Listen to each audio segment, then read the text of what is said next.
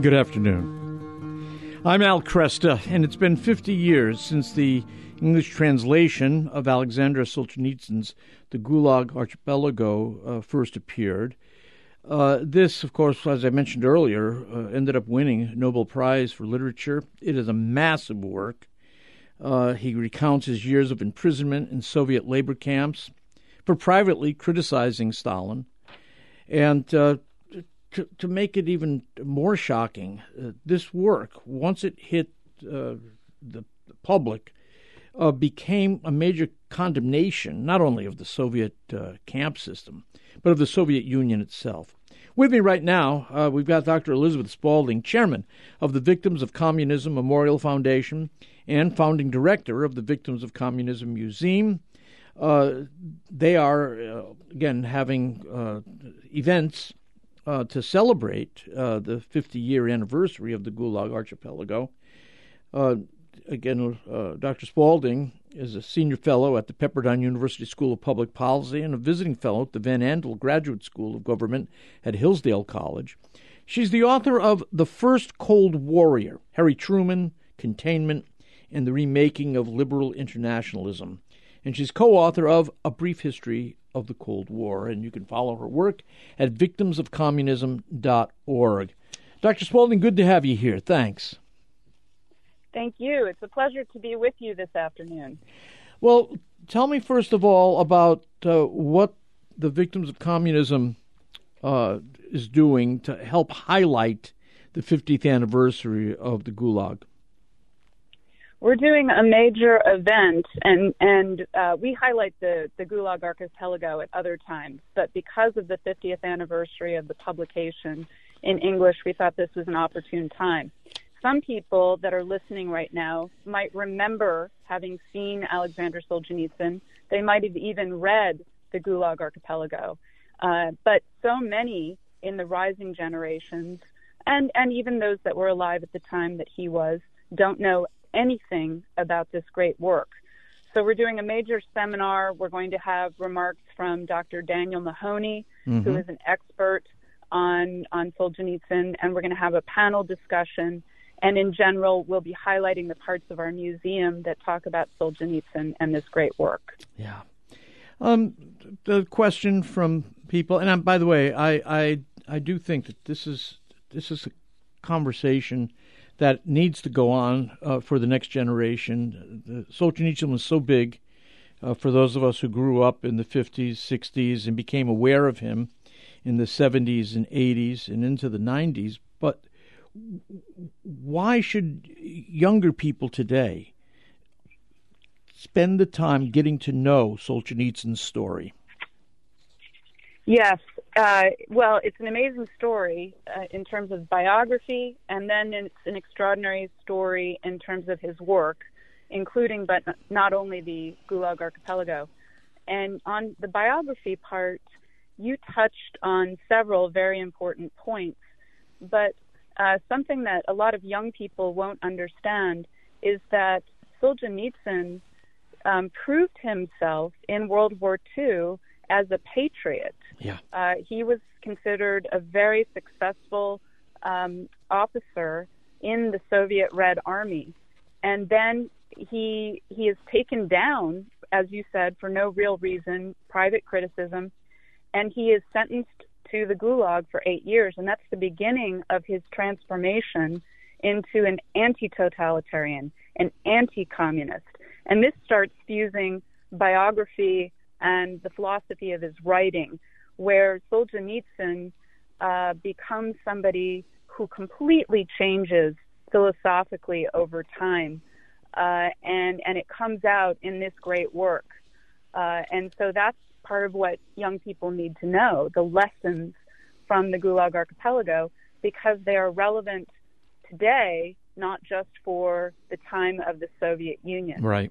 I mean, we're seeing the continued growth of another communist nation state, and that, of course, is the People's Republic of China. Exactly. And so communism isn't over, I guess is what I'm saying. No.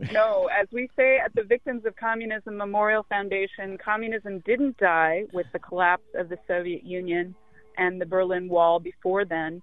And in fact, there are over 1.5 billion people still forced to live under communism today, and that includes the People's Republic of China. The story is told of Solzhenitsyn hearing a man. Now you'll correct me on this, but asking the question, why have these things come upon us? And the response was, we have forgotten God. Where is God in Solzhenitsyn's thought? Yes. So when you read the Gulag Archipelago, and I do commend it to everybody, and if they don't have time to read the 3 volumes, there's an excellent 1-volume abridged version that Solzhenitsyn himself approved. So this is by Erickson? It was edited by him. There's a new 50th anniversary edition of it, okay. And the introductory essay is by Solzhenitsyn's widow. Oh. And so it is that translation. It's just out. It's well worth adding to your library. Yeah. I commend it to all listeners. But this is something that is pointing to, how can I put this? Solzhenitsyn is talking about God all the way through the Gulag Archipelago, but it is not shoved down people's throats in the work. It is a present theme, because what he's meditating on is the battle of good versus evil. Yeah. There's an Augustinian tone to a lot of the Gulag Archipelago, and some people may be familiar with one of the most famous passages from the work where Solzhenitsyn talks about how there's a line running through every human heart, separating good and evil. And what he sees it writ large in the totalitarian communist regime of the Soviet Union, and then he sees it in particular people that he's encountering in those 8 years in the Gulag, which, run the gamut from the camp officials that have a lot of evil in them to, as he says, almost living saints, people who keep their faith and grow in their faith. And he himself found faith in the Gulag. So by meditating on that battle of good versus evil, he finds God and talks about that.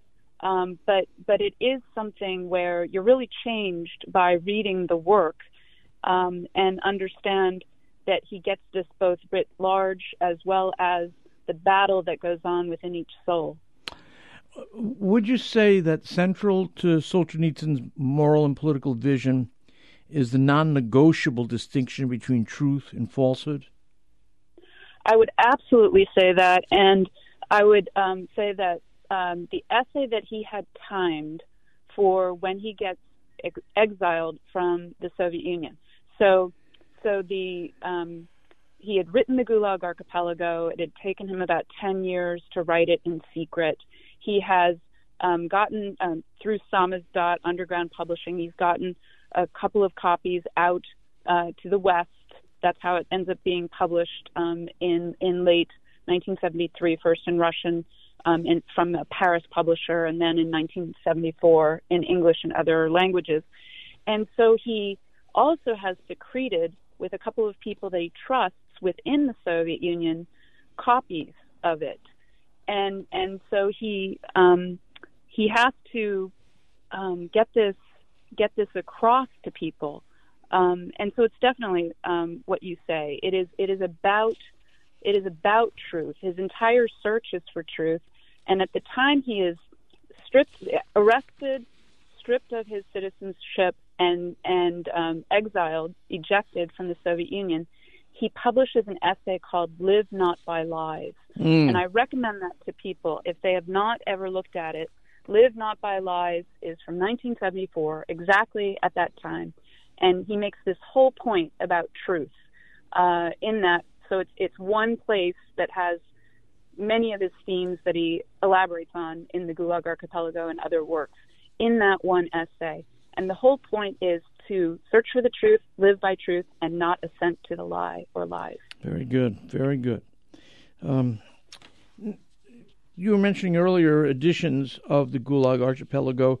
Could you, again, recommend one in particular for us? I think this new edition, it's put out by Vintage Publications, is very fine because it's the corrected, abridged edition. So if some people have on their shelf an older, abridged edition, there were some errors in that. Okay. As you can imagine, over 30 million copies of Solzhenitsyn of the Gulag Archipelago and in various languages. So this new one is corrected. So that's the one I would recommend right now, especially for people looking for a new copy rather than a used copy. Very good. Now, Solzhenitsyn ends up, he comes to the United States, so he's exiled, comes to the United States, continues his writing, goes back to the Soviet Union, or goes back to Russia. What happened to him there? That's right. He decides, after all those years in exile, to return to Russia after 1991. So he goes back in, I think it was 1994-ish or so. Okay. And he commits to living again. He doesn't go back directly to Moscow. He goes to the east of Russia and works his way westward, does a tour, essentially, talks about things. And then he talks to people, he writes again. He gets more and more spiritual in his writings. Oh. Some of his meditations are thinking about what is Russia going forward. There's a period where in my opinion, he's too enamored of Putin, but he is wrestling with and trying to finish out various themes of his lifelong work because he knows he's aging. He doesn't know when he's going to die. Yeah. He dies in 2008 at the age of 89. But he knows he only has a precious number of years left. Yeah. And he keeps working. So he keeps working. He doesn't stop. And he was a dedicated person that way. He knew what he had to do. Yeah. He had a vocation. Dr. Spalding, thanks for being with me today. Can people follow up just by going to victimsofcommunism.org? Absolutely. And we look forward to having some of them at our event on Thursday or perhaps streaming it afterwards. Very good. Thank you.